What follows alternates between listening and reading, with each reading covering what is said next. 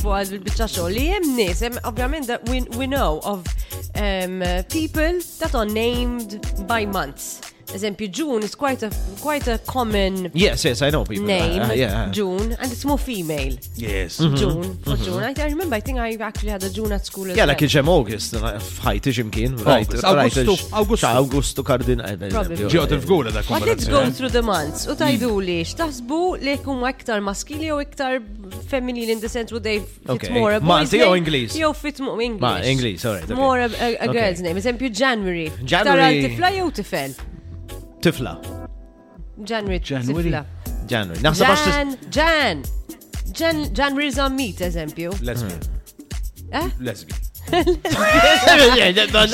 Ma xorta tifla? Tiġi?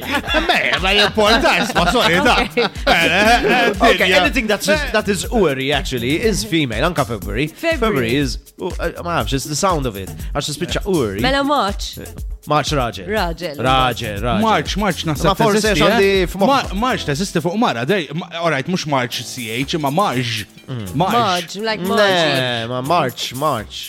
Mara. Forse xfoħi għandi il-March ta' traffiku, il-March tal-festa. Let's go through them for April. Woman. May. Lady. Woman. May teżisti. June teżisti. July is female as well. August. Miss August. Naħseb raġel. September. Le, Miss August.